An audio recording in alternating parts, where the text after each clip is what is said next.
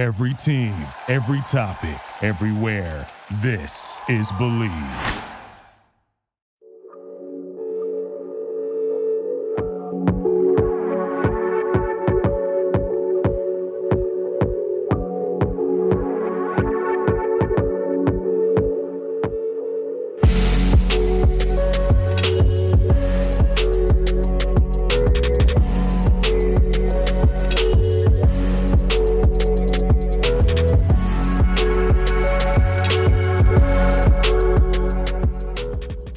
What is up, Wizards fans? Welcome to another Believe in Wizards podcast. It's officially March. The hell month that was February for the Wizards is finally over.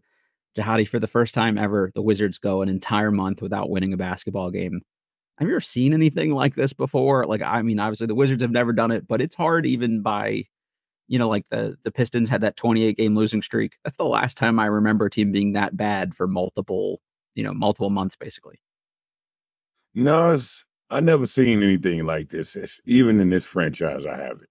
Yeah. But it's crazy when your goals for this season now is just not to be the Detroit Pistons, right? Not to be the worst team ever. Yeah. And now, we right there neck and neck with them. So I don't know what bar you can set too much. It's true. Yeah. Right now, the Wizards have the best or the worst odds. The best odds at the number one overall pick. They're a half a game worse than Detroit at the moment at 9-50, and Detroit is 9-49 at the moment. So, this is bad. Like, if the season ended today, they'd be the favorites for the number one pick. Obviously, with the lottery, the odds get kind of smoothed out. So who knows if they get it? But it seems like they're going all in to guarantee themselves a top 4 pick at worst. And I guess the question is really at this point, do you think they win again this season? I think they got to get one here at some point. I think Philly set the record for least amount of wins ever at 9. So I would hope that the Wizards beat that just to not be the worst ever. Well, based on the game yesterday, it doesn't seem like they're trying to lose. Yeah, I agree.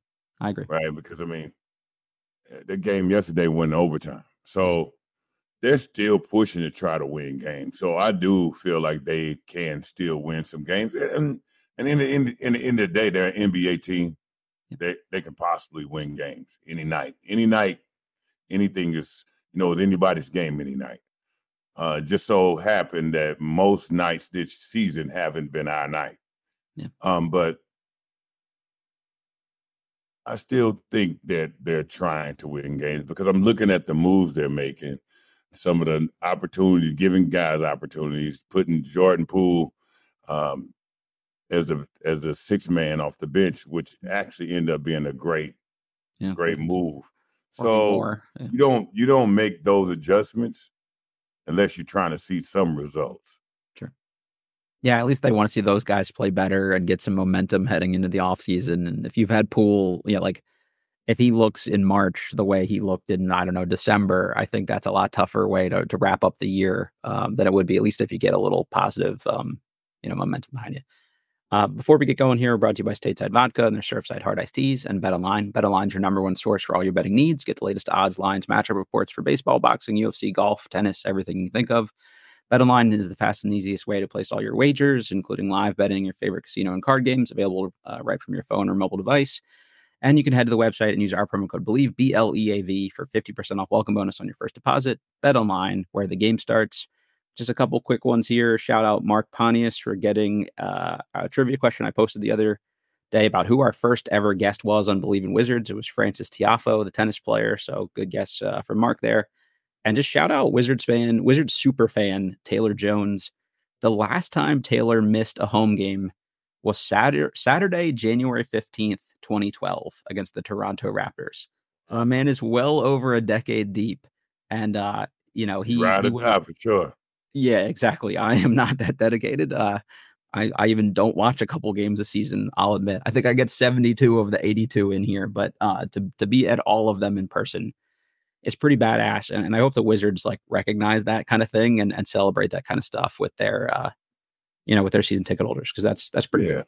Yeah, I'm sure they do, but when you have a guy that's dedicated, yep, you got to do something special for him. You got to put him out in center court.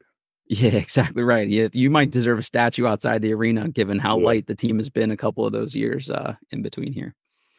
Uh, Shout out to also Nats drummer on Twitter. He pointed this tweet out to me, but Rob Perez or Worldwide Wob or whatever he goes by these days tweeted that with every Wizards loss during the streak, the possibility of the funniest thing happening ever gets closer. The Pistons set the NBA record, losing 28 in a row earlier this season. The Wizards have lost 13 in a row. If the Wizards lose 27 in a row, their 28th game would be against Detroit. So Detroit would have an opportunity to try to bury the Wizards and have them equal that streak there. So it would be funny to see a showdown of two of the worst of all time, but I very much hope that the Wizards win a couple in between here, and we don't even have to worry about that. That's what we're competing against now. Exactly. That's where things have become. Yeah. To where everything now is trying not to be the best of the worst. Yep. Yeah, it's a race not for the bottom, I guess here. Right. So I mean, and now it's really an adventure trying to being really engulfed into making sure, looking at this thing every day, making sure we're not the Detroit Pistons. But that's where we are now. Yeah, it's a rough state of affairs, but as fans, I think for the most part, this is what we asked for. We wanted the tank, and these boys are professional tankers in the front office. They're not messing around. And a couple of these games, you can only have it one or two ways. If you're going, if your season is turning out like this so far, you like, okay, how can we make the best of it? What can we do to make sure that next year we have the best opportunities available to us? I hate to say it, but when it comes down to that, you start to say, look, we have to tank. It's not something anyone wants to do. Right. But as far as a business move, your best business move now is to tank. Mm-hmm. It's just it's one of those things that come with the job.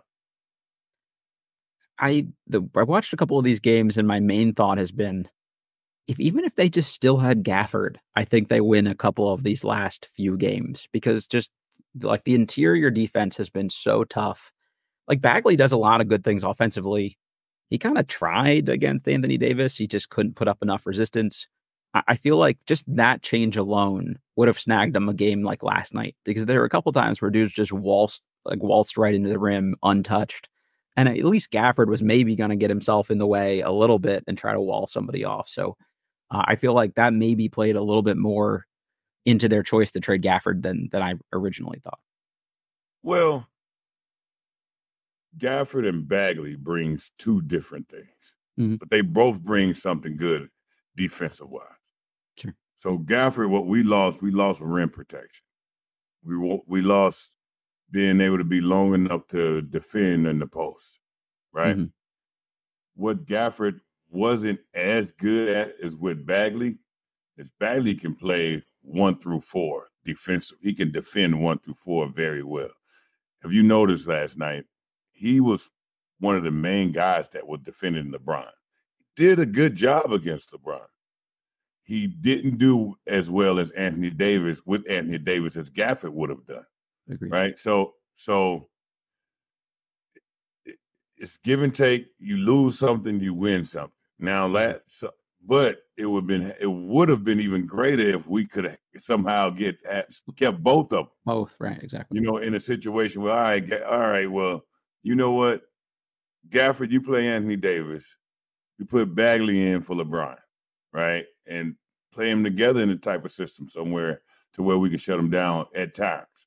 It's not enough scoring to keep both of them in the game offensively for a long time, but in certain situations, that can be a really good defensive core to that we could have probably won the game at certain points.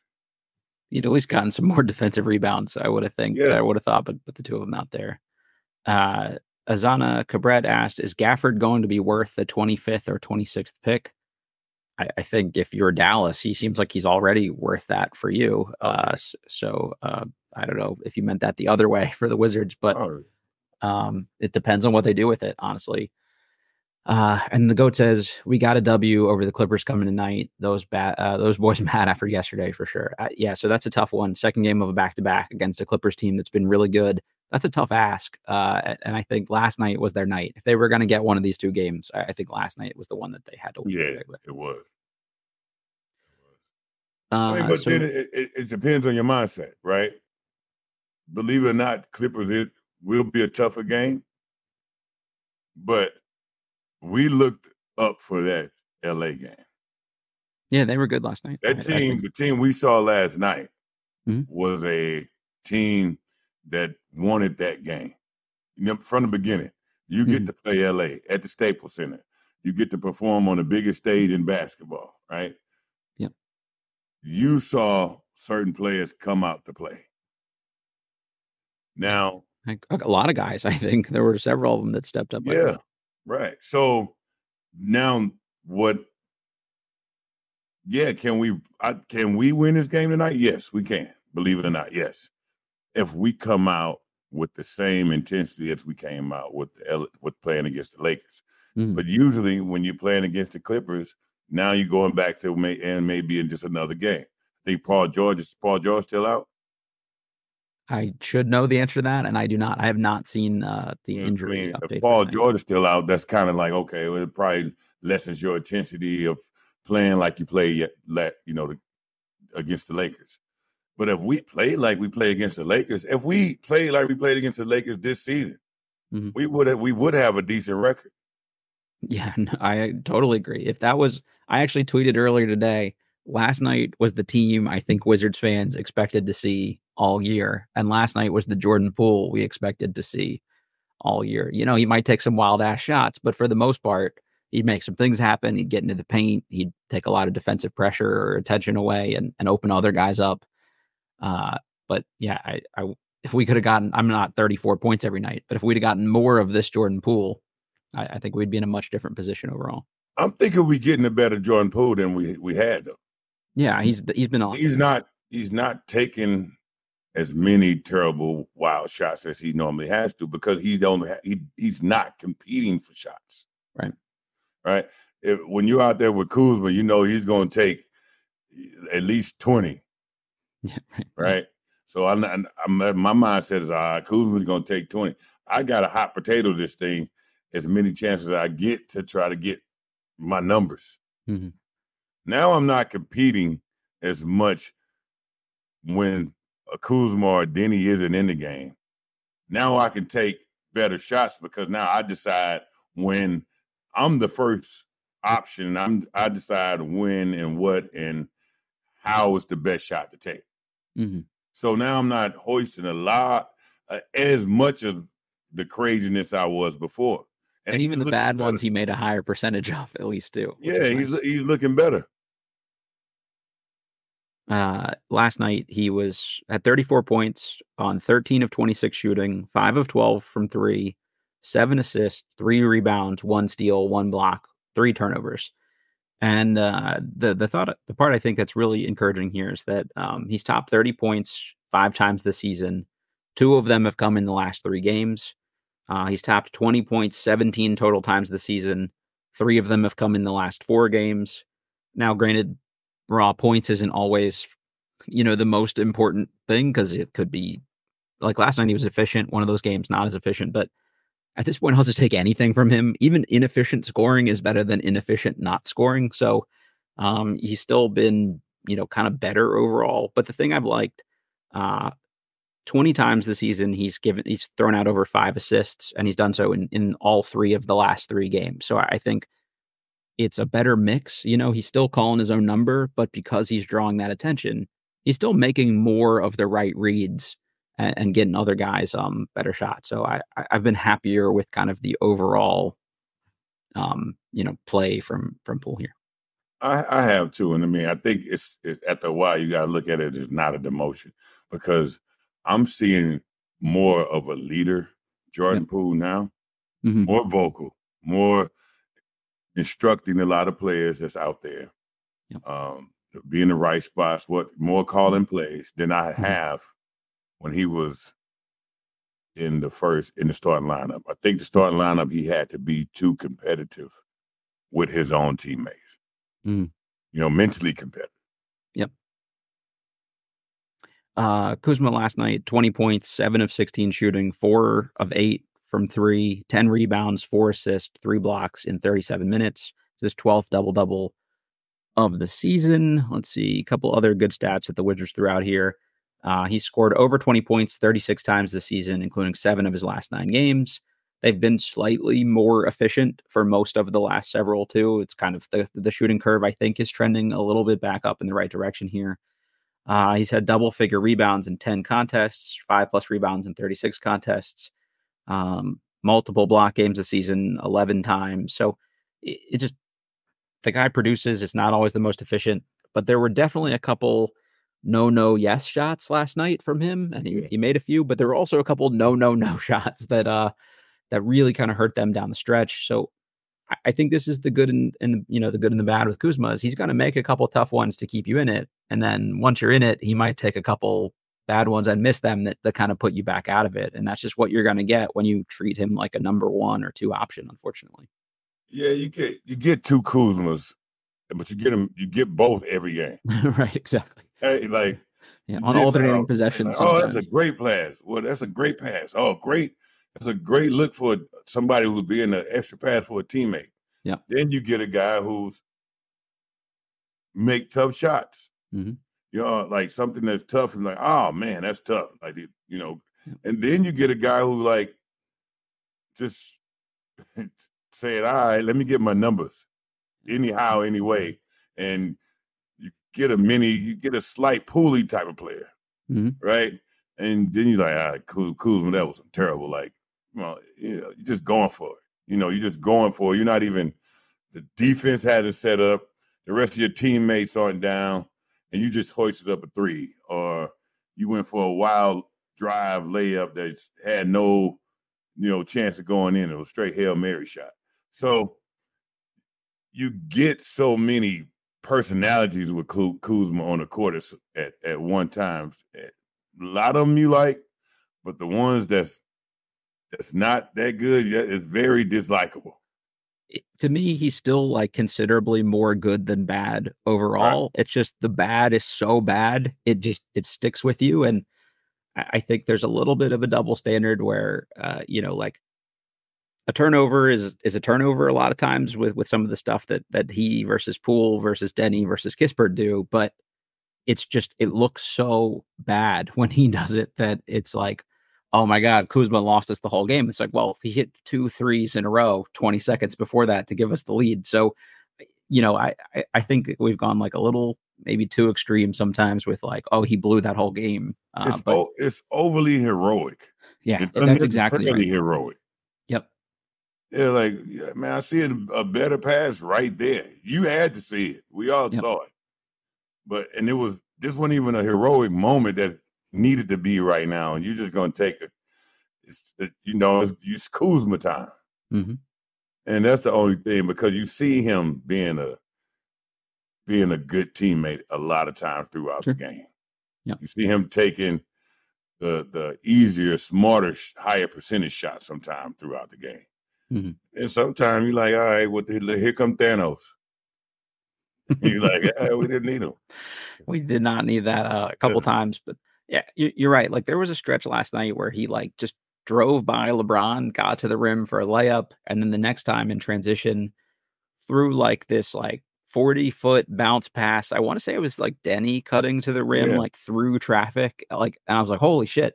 And then the next play he came down and just 20 seconds on the shot clock, heaved a 3, and it was like, who, what, right, yeah. Why? It's like a heat check moment, I've made a couple in a row. I got to take this one now. I can't help it. And the heat checks never seem to go in for him, unfortunately. Yeah. Let's talk Bagley here for a second. He had a season high 23 points last night, 11 of 14, 1 of 1 from 3, 4 rebounds, 2 blocks, 1 assist. If I'm going to nitpick, I would have liked to seen a little more than the 4 rebounds, but I think Denny picked up some of the slack next to him, going for 15 rebounds. But Bagley's top 20 points in 6 total games this season. He's done so in back-to-back games.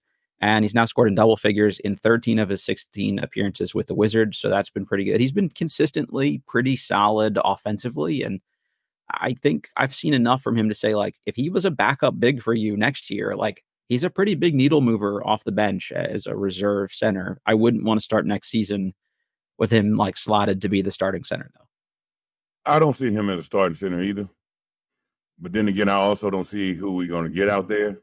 So it's actually really it's wishful. It's wishful thinking that he could. You can be hopeful.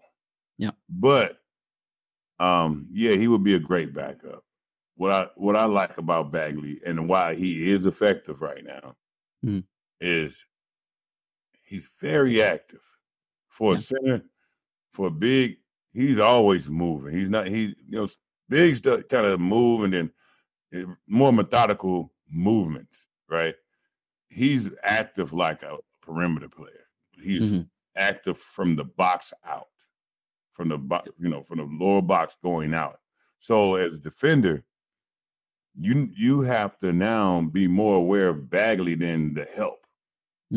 Not because he's such a athletic person. He's not overly athletic like the great athletic players. Sure. He's solid enough, good hands, that kind of thing. Mid-level athletic, right? Yeah. Can't jump high over the rim like Gafford, all of that. But his instincts and feel for the ball and feel for spaces, that's what's undeniable. Like, you're like, wow. So this dude really have a feel. So he's not killing you with his athletic ability. He's killing you with his nonstop activity and movement and the feel for everything. He's always, most times, in the right spot. So even when he's having good rebounding games, he's not out jumping anybody for the rebounds. Yeah, he's better positioning. He's proactive, better positions, getting off the ground quicker, right? Not higher, quicker. And so I watch Denny a lot. When Denny drives and if he doesn't have, at the last minute, he doesn't have anything, right? Bagley is always in the right spot for Denny to drop it off to, right? Gafford wasn't always like that, right? So Bagley reads whoever the driver is very well, and also reads the open space where he knows that driver has an angle to drop it. Yeah, he knows where to go to get that rebound for the offensive rebound too. So that's what I really like about Bagley, to the point to where that's why he's effective. He's not effective because he's a great scorer. He's effective because he's a great reader. I think that's incredibly well said. Like, that's his superpower, is seemingly just like kind of putting himself in the right place. And a lot of that's just through effort. And there are a lot of times too, where I think he's got like a good feel for what each of his teammates are going to do. Like, certain guys, he seems to look for the pass more, where other guys, I think he knows to go, he's going to have to go get it off the rim. And I'm not sure, I'm not looking right now to see what percentage of his offensive rebounds he's converting on, but it seems like every time he gets an offensive rebound anywhere in the paint, he finishes it. And so he might not get a ton of them, but they're getting points off of all of those kind of action. Absolutely. I mean, just last game, he had 2 fouls early in the first half. Yeah, they went a little small for a while, which I did. They had 2 fouls and end up with 20 points. Yep. Just because the feel. Somebody sitting out that long as a center position where you don't really control the ball at all. Sure. Still end up with 20. Pretty much most of that 20 was in the second half. Come on. That's guy who got a good feel for the game. Yeah, I totally with you. Yeah, I think especially if he's going to be able to do that against Anthony Davises of the world, imagine what he could do strictly more matched up with the Jackson Hayes of the world and things like that. I think he could really feast as a kind of a bench option. Denny last night, 15 points, 5 of 10 from the field, 3 of 5. I actually probably would have liked to see him be a little more assertive offensively, because I felt like he was getting better looks. And I thought it was a good balance, though. He had a tough defensive assignment. He had LeBron a decent amount of the night. He had 15 rebounds, which were huge for them. They needed every one of them. 5 assists, 1 steal. It was his 9th double-double of the season. He's had double-doubles in 4 of his last 6 outings. So I think without Gafford, especially, we've seen more Denny on the glass. And I think that's something he does particularly well. And it's also more of an opportunity for him to grab and go and start the break. And we've kind of said all year we like that. So just looking at it from a box score perspective with Tyus Jones, 11 assists last night. He's had double-figure assists in 6 of his last 7 games, including 3 straight. 44 times this season, he's given out at least 5 assists, and he's done so 22 straight times. He's had at least 8 assists in 15 of his last 20 games.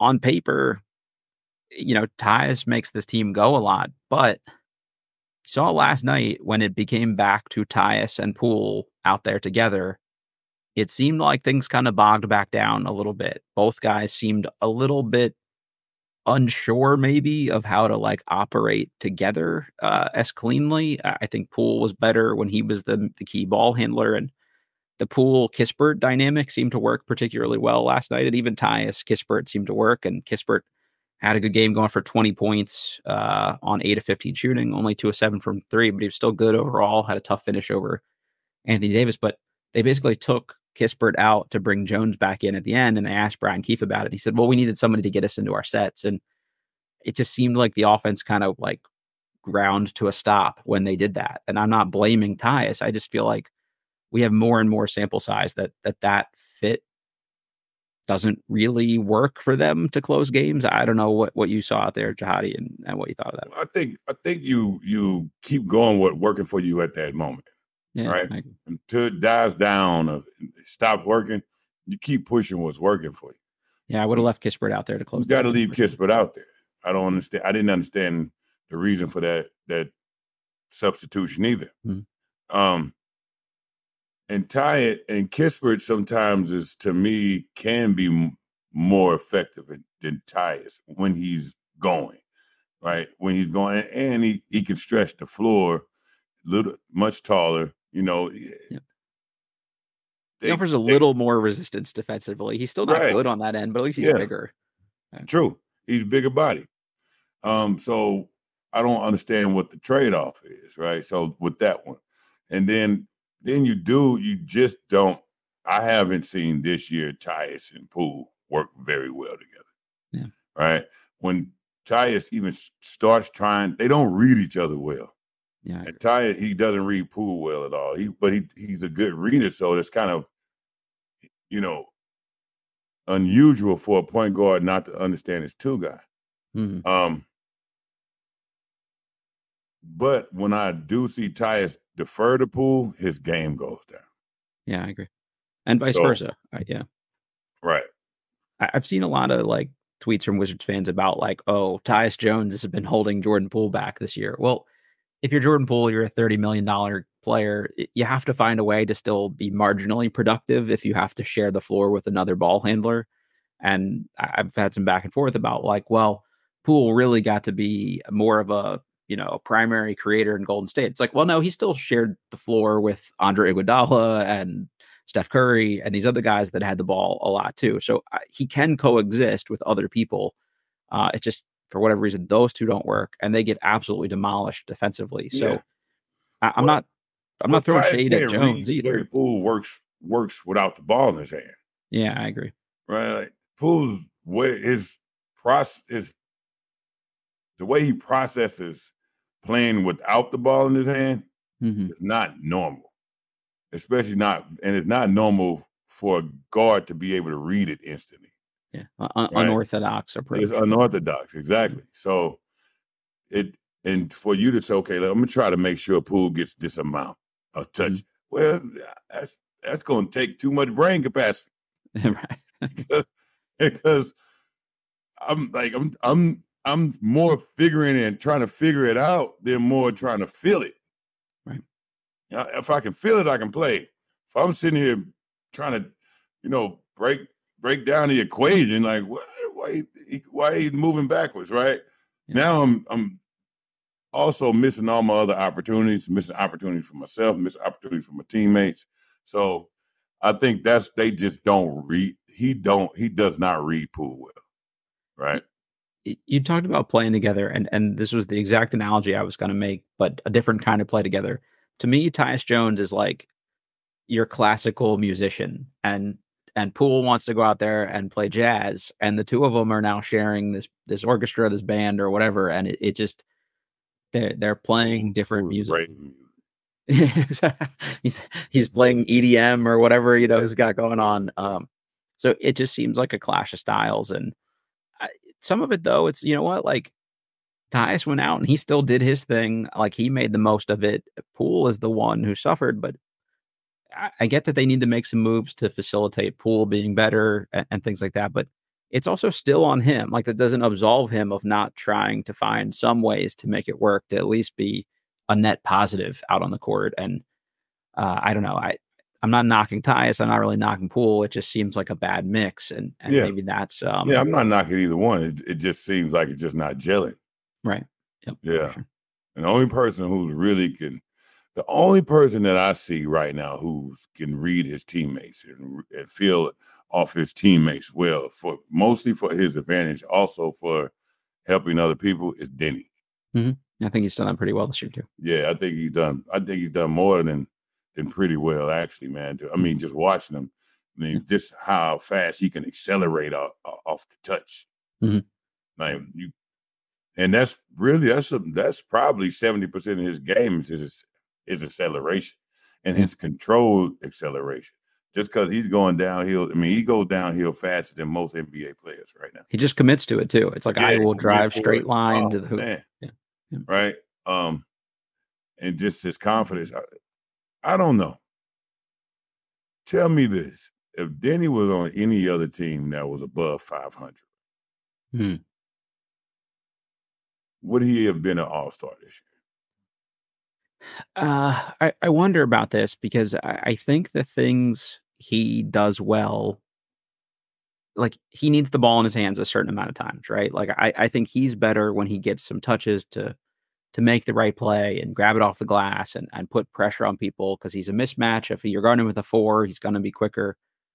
It's just, are the best teams in the league going to give him enough opportunities to do that? Like we saw this with the Wizards to some extent when they were a better win now team, in air quotes. It ended up being more of him standing around in the corner while like these higher usage guys did their thing. Like if he's next to Luka and Kyrie, is he going to touch the ball enough? No, I'm just saying above 500 team. I'm not saying a team where a championship team, but like, what's Dallas, like the 8th seed or whatever? I mean, they're not.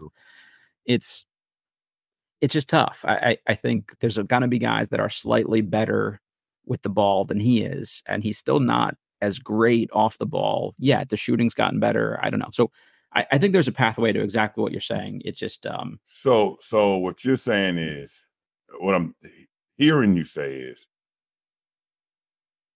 he's as effective as he is right now because of the team he's on, because the opportunities he have with this team. Like there's the old adage about like even the worst team in the league needs like a leading scorer. I'm not saying that's the case with Denny. I think it's just he needs the ball to be effective, to maximize his effectiveness, and I don't know that he'd get that to the same degree everywhere else. I think he's a much better player. I think he has the tools to do it, but I think he works hard without the ball in his hands to be able to have the ball in his hands. Yeah, right. That's fair. And I think that's half of the game. To be able to say, okay, let me work hard to get the ball in the right spots to be able to take off with my acceleration. Without the ball in his hands, he works just as hard to be able to be the open player. I think that's, and so what I'm saying is, on any other team, that part is not going to go away. I agree. So, which means now it's just a choice of somebody making the choice to say, okay, this is the player I'm passing to or not, because he's going to make sure that he's going to be the open player majority of the time. Not saying I understand there's going to be maybe if it's Luka or Kyrie, like you said, but it's all about learning the skill of making yourself available. I think you do a great job of that. They talk about sort of like this notion of a heliocentric offense, right? Where a team is built around, like they orbit around one guy that does all this shit with the ball, like the James Harden Houston experience. Even somebody like Trae Young, for example. Like, I don't think Denny would do as well on a team like that because it'd just be too much orbiting around a player. But if you put him, Golden State is the example everybody always uses, but one of these other teams where it's a little more equal opportunity for guys to create and play make and things like that. I think that would be a much better fit for him stylistically. Yeah. Well, I just feel like if Denny was on any other team right now that's fighting for that's above 500 or one of the team that's fighting for a playoff run that's right there, New Orleans or something. Yeah, sure. He would have been an all-star this year. I think more recognition for it. I think he offers a lot to the game, to the NBA game, that a lot of other players don't. Mm-hmm. He's well-rounded. I mean, there's not a ton of guys. And it's fast, quick, can stop and pop with three really fast, get downhill really fast, and can get downhill, still be in control, and drop it off, can see the floor really well, can feel the floor really well. No matter what team I see him playing against, he's effective. Yeah, it's true. Even if the matchup, like you said, it's the matchups. Even if it's a good defender, he's going to be too tall, or then it's a four, he's going to be too fast. He knows how to take advantage of all of those situations for his benefit. And he's just growing, man. I'm enjoying watching Denny every game. He's been probably the most pleasant surprise to me this year. Like in terms of how much I've enjoyed watching his game more this season than last season. And it's, I don't know, if I were going to pick an all value team in the league, guys that present the most production per dollar, contract wise, like he's 100% in my starting five for that. I think that contract is going to look amazing in another 2 years if he keeps, adding the things we think he can. I just hate he's not more of a household name. I'm with you. Reason being, like he's not being spoken of on the shows like the First Takes and all of those. And yeah, I understand he's playing on the Wizards, right? No one's really getting talked about more than Jordan Poole on this team. Yeah, but other teams respect Denny. They know what he is. Other NBA players that have to play against him understand, you got Denny tonight, right? That's understood. Yep. But it's not in the world. It's not out in the media. One of the highlights last night from this game on SportsCenter was Denny either cutting for a layup or cutting in for a dunk, and whoever was doing the highlights just goes, "Oh, Denny Avdia, nice player," and then just kept it moving. It was this little kind of throwaway thing, like he measly. Yeah, exactly. Like, oh, okay, yeah, he's the 12th man. Come on, man. Get Denny some love, man. Hey, y'all get Denny some love out there. Make them mention his name. Exactly. Yeah, I'm with you though. I do think he'd be getting a lot more national attention if he were, on a reasonable team. Even if he's the third best player or fourth best player on a good team. Yeah, he's solid. He's like the ideal connector on a good team. Yep. Too. Mm-hmm. All right. So the one thing I would talk about here, just going backwards a little bit here, is the loss to the Warriors. They ended up losing 123 to 112.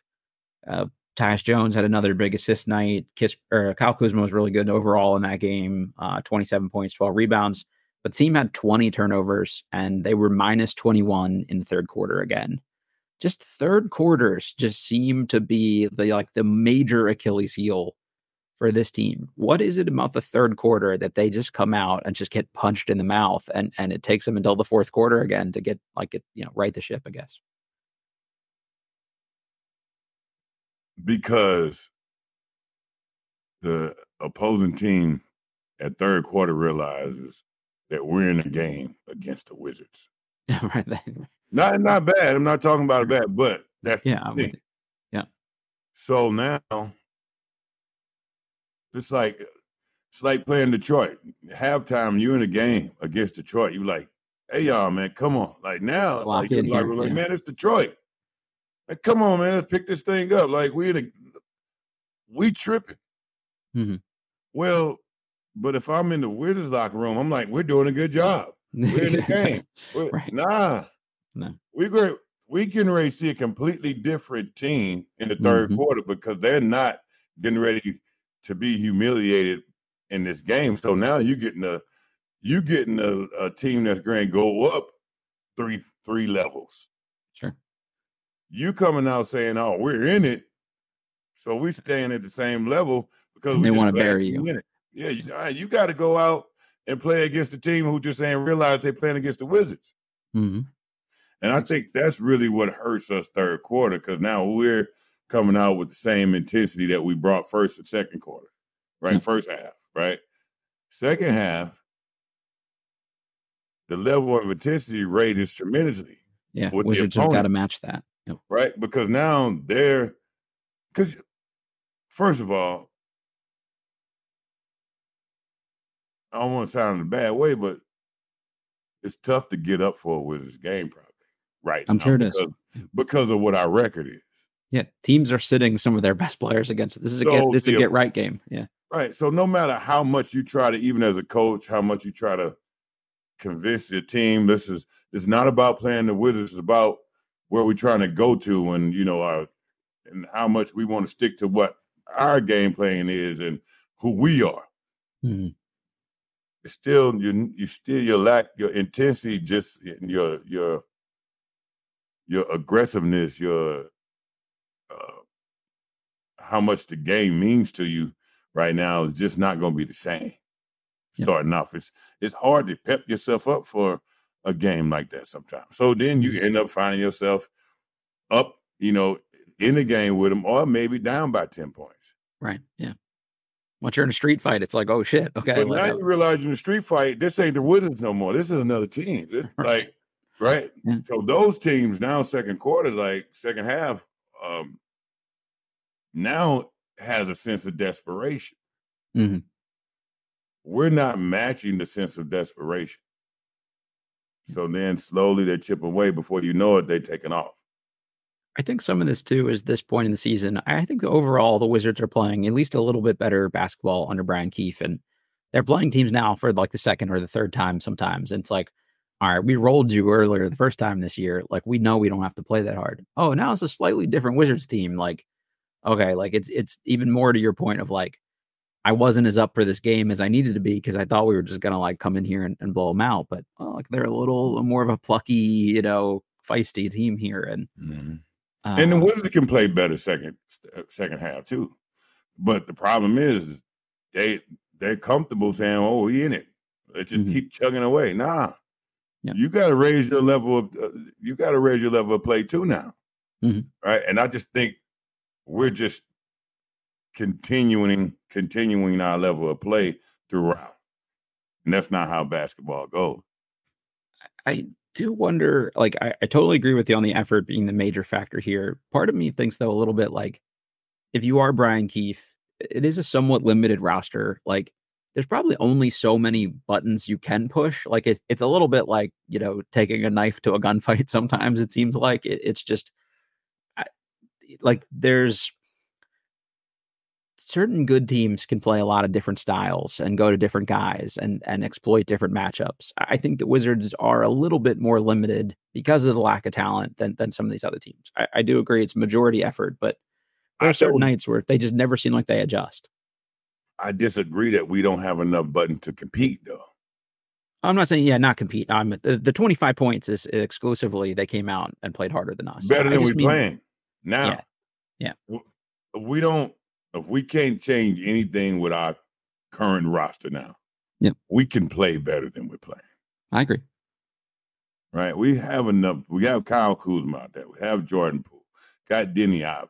They have enough to be competitive against. Got enough to be competitive. We saw it against the Lakers. I mean, maybe not the best couple teams in the league, but then we got guys. Got Bagley who can be competitive, right? When they need. So we have enough to compete. We have enough to win way more games than we're winning. Yeah. I agreed. So Yeah, I'm not falling for that one too much. that's fair. Yeah, I mean, just the Lakers game, like that was literally the team I thought we would get for most of the year, and I think we'll see a lot about that effort tonight because, like, the Clippers came into DC and just stomped the shit out of the Wizards, in their arena. Like, if I'm Washington, I would be pissed about last night, and I would also be like, hey, they're not going to embarrass us twice. We might not beat them, but you can't show up here and just get run out of the gym again a second time against the team. I would think from a pride perspective, I Well, would. not only that, I feel like now you got to feel for the arena too. It may be Yeah, that's different true. colors, but you got to feel. It's good when you not say, okay, you go into different arenas every other game. Hmm. Got to get the feel for it. Like we talking about the warm ups. Got to get the feel for it. You got to feel for the rims. You got to feel for the trajectory of the wall behind it, Yeah. the crowd. So now that's an element that's taken out. Hmm. Now, so scout report is what the scout report is. Kawhi is a monster. If he comes out and do what he can, he's just a tough guy to stop. Yeah. But Game over almost. Yeah. in the end of the day, if you still bring that level of intensity in the way you played against the Lakers, all the other elements, there's one element that's now already out the door. You play ball. Yep. So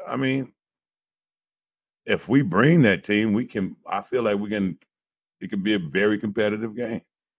So last year, went on the West Coast or the LA road trip specifically with the team and did the Clippers game the first day and the Lakers game the second day. And it was a night and day game experience from the two. Like, the Clippers were still pretty good, but it was taking a shot at my own fan base here, but it was on par with the Wizards game in terms of level of energy at the Clippers game. It was like a lot of people there enjoying basketball, like, not a lot stake in the game. The Lakers game was like a playoff game. Like, it was wild as shit for a meaningless regular season game against the Wizards. And I wondered if, like, just that environment had some amount of positive effect for the Wizards last night. The energy was better. The effort was better. I don't know if they were juiced being in that arena with that kind of crowd and stuff like that. So I'm wondering if maybe they fall back to earth a little bit, if there's just sort of this flat vibe with the Clippers game or not. No, you don't buy that at all? No, I do. No. I actually agree. Because the face was like, yeah, anytime you play the Lakers, you can get up for that game, right? Like, it's. I mean, think about the scoring. How we look at the scoring on our stats. Like, how many of our guys really played a good game that night? High scores, right? It was the 4 players top 20 points for only the second time all season. The last time was against Milwaukee, to make your point. That's because we were playing against the Lakers. That's what made. So that's the epitome of the NBA. Like, when you're thinking about being an NBA player and becoming an NBA player, you make it to the NBA. Your top 2 games that you dream about playing in is Staples Center, Crypto Arena, and Madison Square Garden. Sure. Right. So those are 2 top games you really get up for. If one else, and if there's other, it's Boston. Right. But that's it. So when you're in LA, it's speaking back to the kid in you that loves basketball. Sure. Makes sense. The essence of everything. And you want to lay your best game out in front of the crowd you think is like the stars and the actors and the entertainers. You want to put your best game on display that night. Especially if you've been in purgatory with the Wizards all year. In your head 2 days, right? I mean, anytime I got a chance to play Shaq, I'm like, let's go. Yeah. Thinking about this game 2-3 days in advance. Right. Okay, I get to play Shaq. Now I got to be prepared for it. So I know I'm in LA. I got to take it easy. Yeah. Because, I know extra hard. Yeah. And I know it may be another teammate of mine who's going to just completely quit and leave it all up to me. Yeah. You know what I'm saying? Right. So at that now so I got to be able to be up for it. But it's almost like being able to play against your favorite player. Mm-hmm. If you were a fan of Michael Jordan and the game you play against Michael Jordan, you're going to play your hardest game ever. Right, exactly. Yeah, you got to show MJ you can hang. Yeah. It's not like, oh, it's Michael Jordan. Oh, dude, you're not doing that all day. Right. That's how you pay homage, is making him have to work twice as hard. He may still going to kill you. Yeah. But that's the same thing with the playing at Crypto.com Arena, playing at Madison Square Garden. It's the same thing.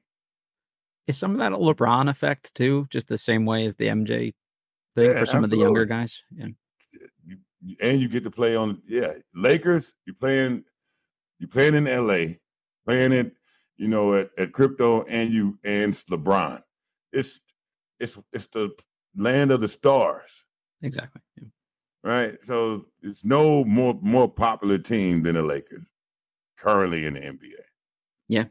That makes sense. It's got to be interesting what they do. It's the epitome. When he retires and see who the next star is that they get to magically fill that role again. Wild how they can do that. Talked a little bit about there. Man. Yeah, right. Exactly. Somehow Jason Tatum and Anthony Edwards will be the starting backcourt for the team here in a couple years. So they asked Kuzma about the third quarter losses, and he goes, "I think about it almost every night. Like, just it's clearly on their mind. Hopefully, we don't see a ton more of those this season. That'd be a positive development." So, mentioned it here a little bit ago with the pregame routine. So Chase Hughes from Monumental Sports wrote this really interesting article about just sort of pregame shoot-arounds and how regimented guys are and how, they've memorized their own routine start to finish, and their assistant coaches that they work with have memorized their routine start to finish. And some good quotes from Corey Kispert in there specifically about, what he does to get ready for this. So I just wanted you to talk a little bit about sort of pregame routine and how important it is, and how sort of like you can't interrupt another guy's pregame routine here, right? Like it's a pretty big deal for dudes to get to go through their kind of, set walkthrough and thing like that. Yeah, true. I mean, pregame routine is everything. If you watch like some of the top guys, the top guys in the NBA have their own pregame routine, right? And they pretty much lay it out there and say, hey, this is what I do. Sure. And I need your assistance with it, right? So player development, the coaches go out there and help them with what KD's pregame routine is special. It's not like anybody else's. Steph Curry is not like anybody else's. Now, outside of those guys, the coaches give you your pregame routine. Interesting. Okay. Right. And the things they want you to work on. Okay. Yeah. Well, yeah. What they see you or want you to work on, and then you kind of build through that with them. And that's role based. Like, we envision you doing these things for us, so we want you to work out this way. Okay. Right. So even back then with me, it's 500 hook shots right, 500 hook shots left, sweep through, go up, sweep opposite, go up. Right. And they're calling out that, and you're doing it before every game, because it's what you're pretty much most of the things you're going to do anyway, right? But it's not, they're calling those moves out, right? But it becomes natural. You know what comes next. But that's how it goes, because like you said, it's all about getting the rhythm of all of the moves that you guarantee like you're going to get in the game, right? That fits your style. What the area you're open in, you're going to be open in or going to drive to the most. If you're driving through to the box, to the elbow, we're going to do a lot of stuff going toward that elbow, because that's what's going to be open for you during the game, right? So, so now you're doing counters off there. You're driving to that elbow, they closing you out. You got to have a counter, or you got to have a floater, pregame routines are different for every player, but pregame routine is not a point of trying to build something new into your game. That makes all sense. It's getting comfortable doing exactly what you're going to do in the game, and filling the rims out, filling the energy of the arena out. So doing what you're going to do in the game, but also doing it in the elements, right, with the sound. Like Yeah. a lot of players that I know, even when they're not pre-gaming, they training, they pipe in arena sound real loud. Oh, interesting. Okay. Right. It makes sense. Yeah. Because so it can, now they have to be able to concentrate with a lot of sound piped in. Mm-hmm. So all this type of stuff. So yeah, I mean, that's how it goes. It's always been that way. It's just more advanced now because people have way more advanced pregame routines. Sure. Right. And your pregame routine now sometimes incorporates a lot more Mm-hmm.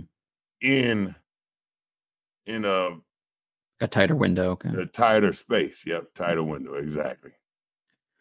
Joe Swam mentioned in the comments here, this is the next thing I was going to go to. Anthony Gill said that his first, in this article by Chase, that said that his first shot was always a corner three. A lot of guys start in and work their way out. Gill liked to come out and shoot a three immediately because he said that was what was going to happen to him in a game. Most likely was he'd get plugged in and have to come in cold and, hit a corner three because that was the most likely open look he would get. So I thought that was kind of interesting to, he was mimicking a little bit more of what he would most likely see come game time. Whereas Corey wanted to build that feel and sort of slowly, work his way out. But he's also going to get more touches to kind of warm up as the game goes on too. Right. The other piece of this too, Tyus Jones talked about he doesn't like to listen to music before games because, to your point, he likes to just be in the environment and get a feel for the arena. I know some guys are blasting music when they go, though. Were you a music or a no music guy before the game? I'm a music guy because I feel like I want to get centered. Okay.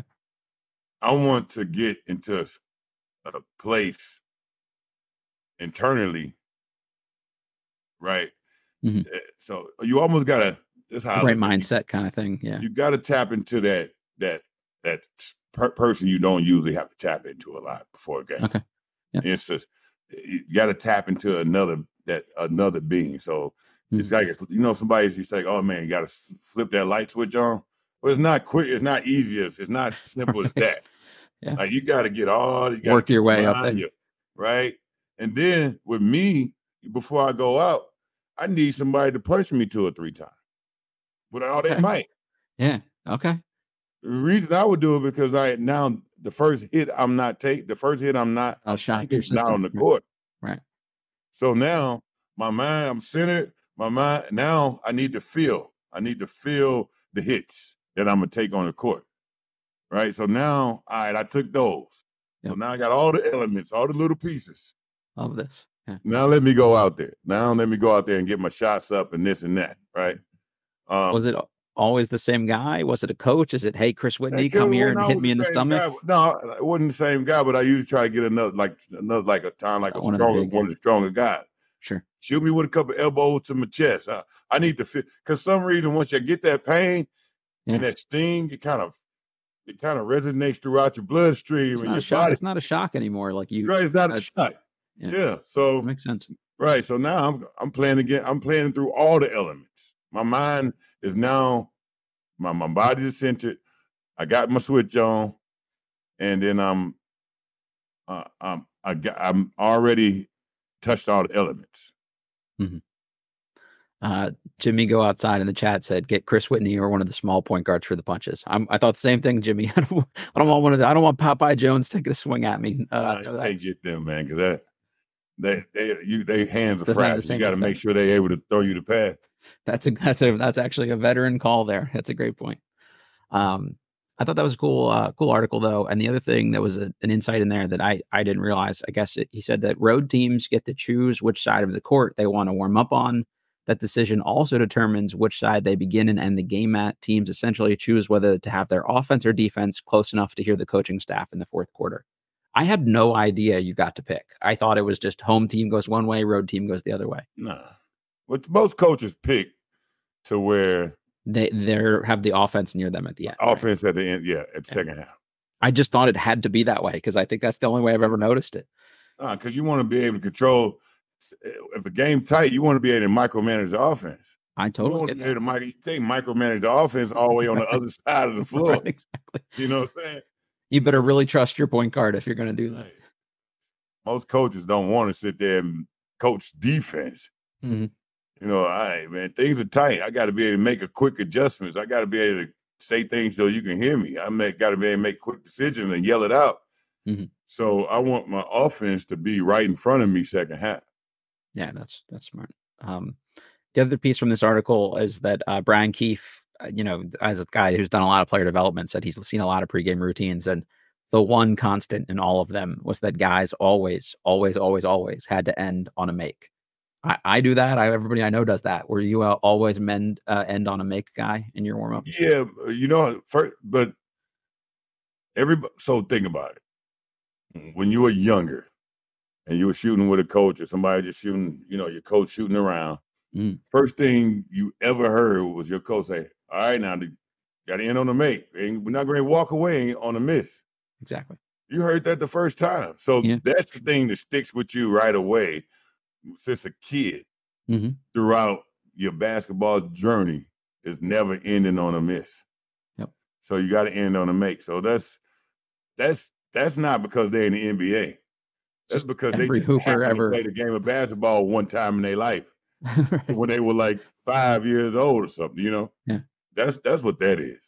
That's cool. Yeah, no, it's the nice universal thing at every level. I like when you get those kind of things. Like everybody who plays basketball does this one thing. It's pretty neat. The other really good article from Chase, this is just the Pro Chase Hughes podcast, was about Johnny Davis and just sort of his, supposedly increased role here after the deadline. Like he played like 17 minutes last night, didn't really do a whole lot, I would say. But I would plug, go to Monumental, find Chase's work, scroll through that. And he talked about just sort of how the minutes have slowly increased. But they talked about how their message to Davis has been defense. That Brian Keefe has preached, like, this is your way to get a role and get minutes and be on the court. And Davis said that he appreciates Keefe's communication style, saying he's very direct with players, especially when holding them accountable, which was interesting to hear and good to hear. And he said he has told Davis all year he believes he can be an asset on defense. And Davis said, it feels good having someone who really believes in you. So I don't know if that's saying that the previous coach didn't, but it does seem like he's got a good vibe going with Brian Keefe. And Jordan Poole also said, fellow Wisconsin guy, Johnny, big fan. It's huge. In the minutes that he's got, he stepped up. He's a really good defender, a willing defender, physical. He goes to get boards. He plays the right way. To me, that's the blueprint for him to be a rotation player in the league. I thought it would happen this year. Still kind of not there yet. But he gets after guys. He still does some like young player stuff because he hasn't played a ton of minutes sometimes, but it's not a lack of effort on the defensive end. He still looks totally and completely lost to me offensively, though. And Jai, this is a guy that averaged 20 points per game as a sophomore in a Big Ten that's like a slow pace, grind to a halt kind of league. He can clearly score even if inefficiently. I wouldn't mind if he was shooting poorly, if he was at least just shooting, but he looks still scared to touch the ball. Like, how do you get past this at this point, multiple years in now? Well, the thing is this. Johnny Davis was their first pick. Mm-hmm. You have to put something into that pick, right? Yeah. You got to put more effort into him trying to play somehow, some way. Yeah. Right. So now he's getting more time on the court. They're trying him out. Sure. Right. What they're saying now is we need you to be. What they're saying is what they're saying is what they notice already. Mm. Thing that they notice he's the best effective at right now. More comfortable on that end. In practices, they're seeing him probably stop guys defensively, rebound, be aggressive. Okay, this naturally instinct. We can use that, and we have to put something behind him, putting him on the floor anyway, because he's our pick. We got to show that we're putting something behind our players that we drafted. Even though it's a different front office and they didn't draft him, do you still put the same? He's still there first, So in that case, look, you go out there and play defense. We know you can do that right now. Right? If anything else extra, cool, but we need stops from you. We know you can score in certain situations. We know what type of scorer you are. Right? So, but defense we can guarantee from you, and that can keep you on the floor. It can show we can show that you're useful and our pick is useful in some type of sort of way, right? It's the momentum for next year thing again, right? But in the end of the day, like Bill Russell said, at the end of the day, basketball comes down to one thing: putting the ball in the hoop, buckets. Yeah, and until like it can be the best defensive team out here. The game is now built for guys to score. Mm-hmm. So I like the Johnny Davis story. I like, they're getting time. I like that they saying, hey, go play defense. Man, we gotta score the ball. As his teammate, if he continues to look this lost offensively, does the coaching staff lose credibility at a certain point if they keep playing him, or do guys get it? Like, hey, it's kind of a lost year. We know they have to play him a little bit here, even maybe at the expense of some other guys who are just better than him. They can say we gave you a shot. And they know where the game is going. They know what the season is going at this point. Sure.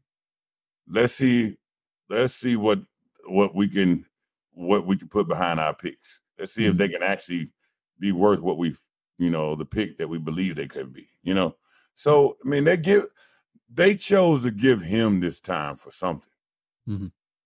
Why is he the chosen one? Right. It's because he was taken. The highest draft pick at that, What he was pick 10? 10, yeah.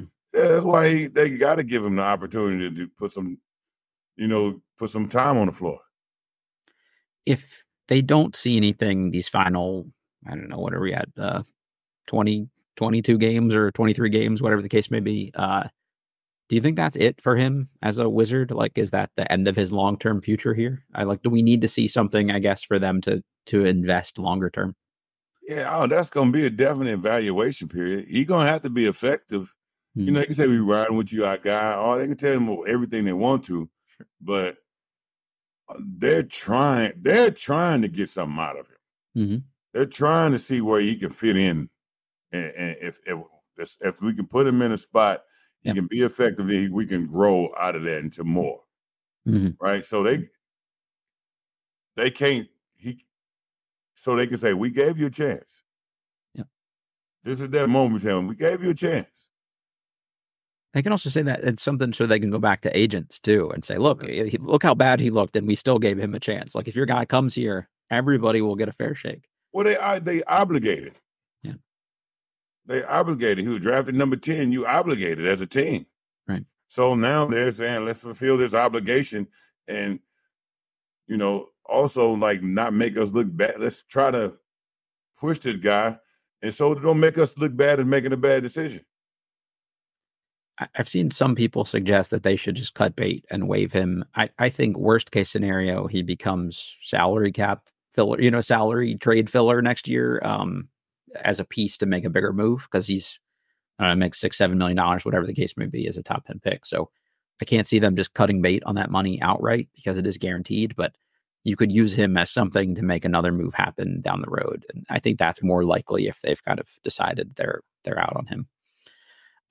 Last thing I want to end with here, just Charles Barkley kind of did the rant about load management the other day. Said when you have guys making 75, 80, 90, God forbid, $100 million a year to play basketball, and the guy says, you know what, I'm going to rest tonight. At some point, the fans are going to say, I've had enough. I just want to get your reaction to that. I like Barkley. I like him a lot.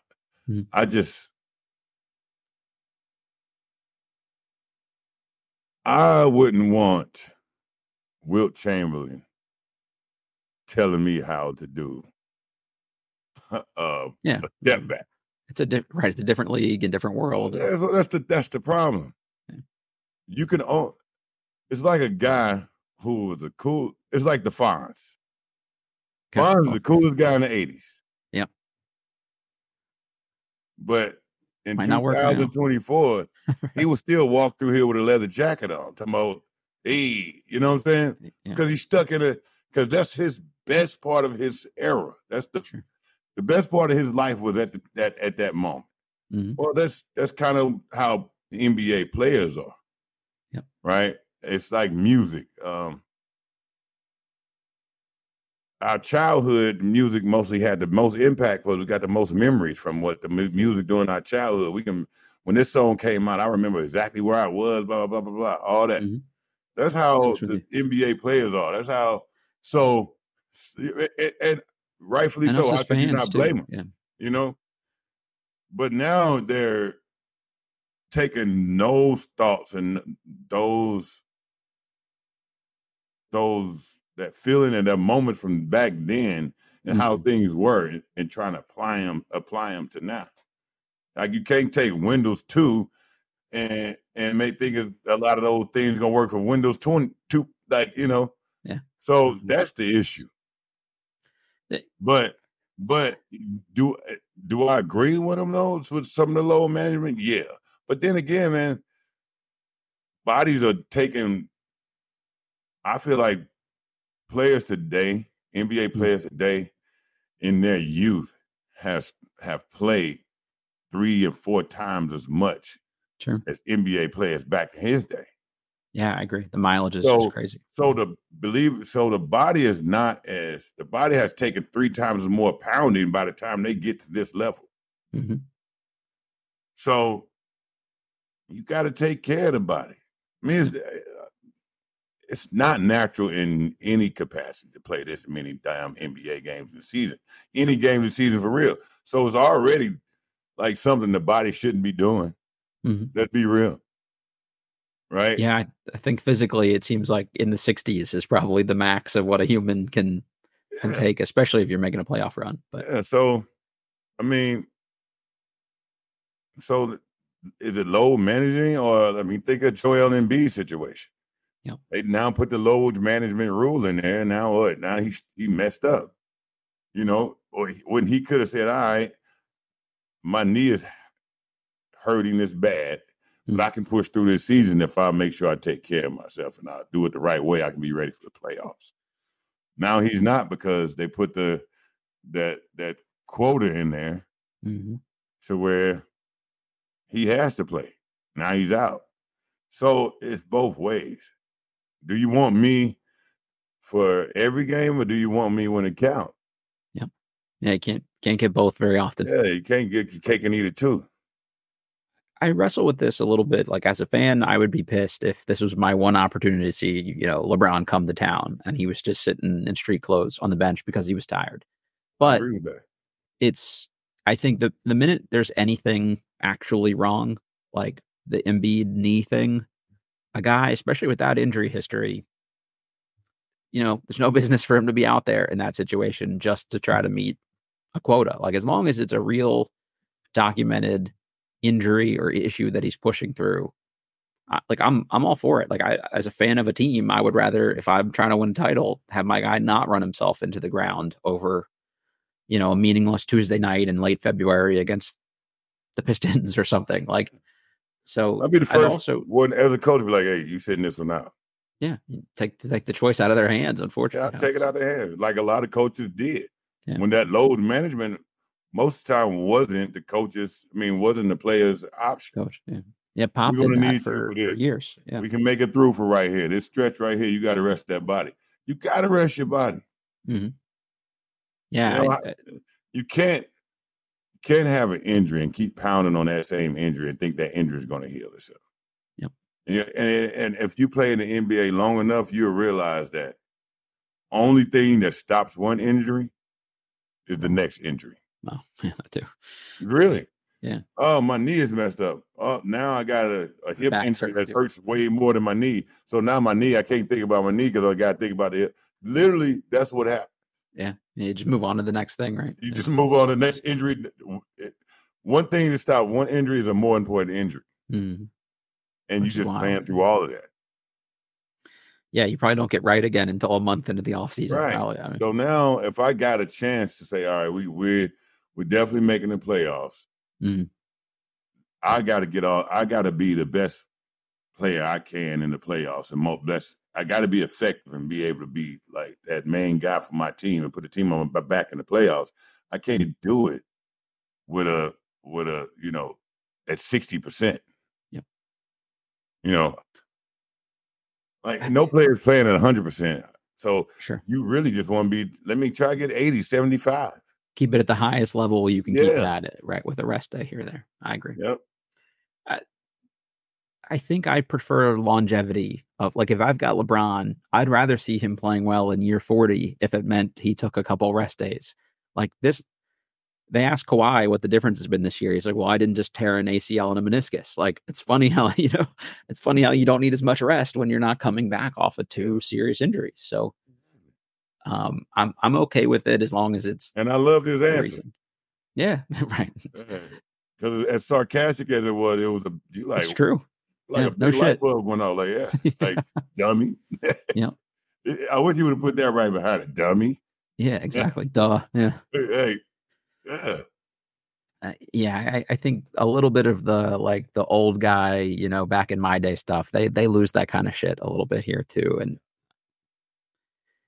some of those guys were off spending their off season drinking beers on a boat and playing their way into shape. Kawhi is in the fucking gym, every day of the week for the whole summer. So it's what they're doing is putting themselves exactly in the seat or in the shoes of that player, right, as they were then, based on their context that they played. Yeah, you can't do that. Yep, I'm with you. All right, Clippers game tonight. Any predictions? Like, we talked about it a little bit, but I'm putting you on the spot here. Call your shot here. Yeah, I don't want to make any predictions. I hope that we come out with the same vigor we came out with LA. I think they're gonna get a win. I got a weird feeling. I hope at least just if I see a repeat of the Lakers game, I can live with that. But I don't know. They're gonna end the streak here sometime. How much you believe in that? What you want to do about that? Oh. I'd bet I won't bet against the Wizards. I just want to see what you're gonna do about it. I'd bet a Capital One Bud Light on it, whatever that costs these days, $19.50 or something. But yeah, I'm not super confident. I hope that's the case. It's probably wishful thinking on my part, but at some point, I think they're going to end the streak, and it'll be a team that surprises us. Got to. I have hope that they'll play a really good game and hope that they can win it too. Actually, I do. And that was more off of not even a streak. But the streak is bad. They can take your morale all the way down. Sure. But of how many players would love to continue what they continued last night. If I had a 30-point game, I'm gonna try to get another. Yeah, keep it going. Yeah. If I had a good rebounding game, I want to continue that. I'm gonna try to get my personal goals, my personal stats. I want to keep them consistent now that I'm high. Even though a losing streak, I want to do a good stat streak. Right, ride the wave. Yeah, enough players who want to have good stat streaks that we'll play well tonight. I like that. I hope that's the case. We'll see how we did here next time we chat. For everybody, this is Believe in Wizards. You know the drill. If you're watching on YouTube, hit that little like button for us. Subscribe. Always love that stuff. If you're so inclined, leave us a iTunes review. That's always helpful. Haven't had one of those in a while, but all the ones we've had are pretty darn good. So thanks to everybody who's done that. All right. It's been Believe in Wizards presented by betonline.ag, and we will catch y'all next time. Peace.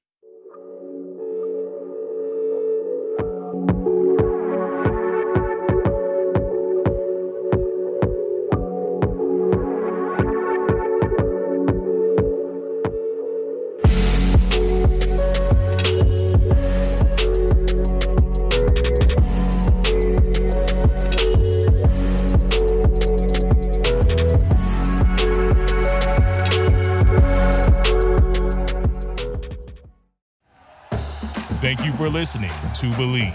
You can show support to your host by subscribing to the show and giving us a 5-star rating on your preferred platform. Check us out at Believe.com and search for BLEAV on YouTube.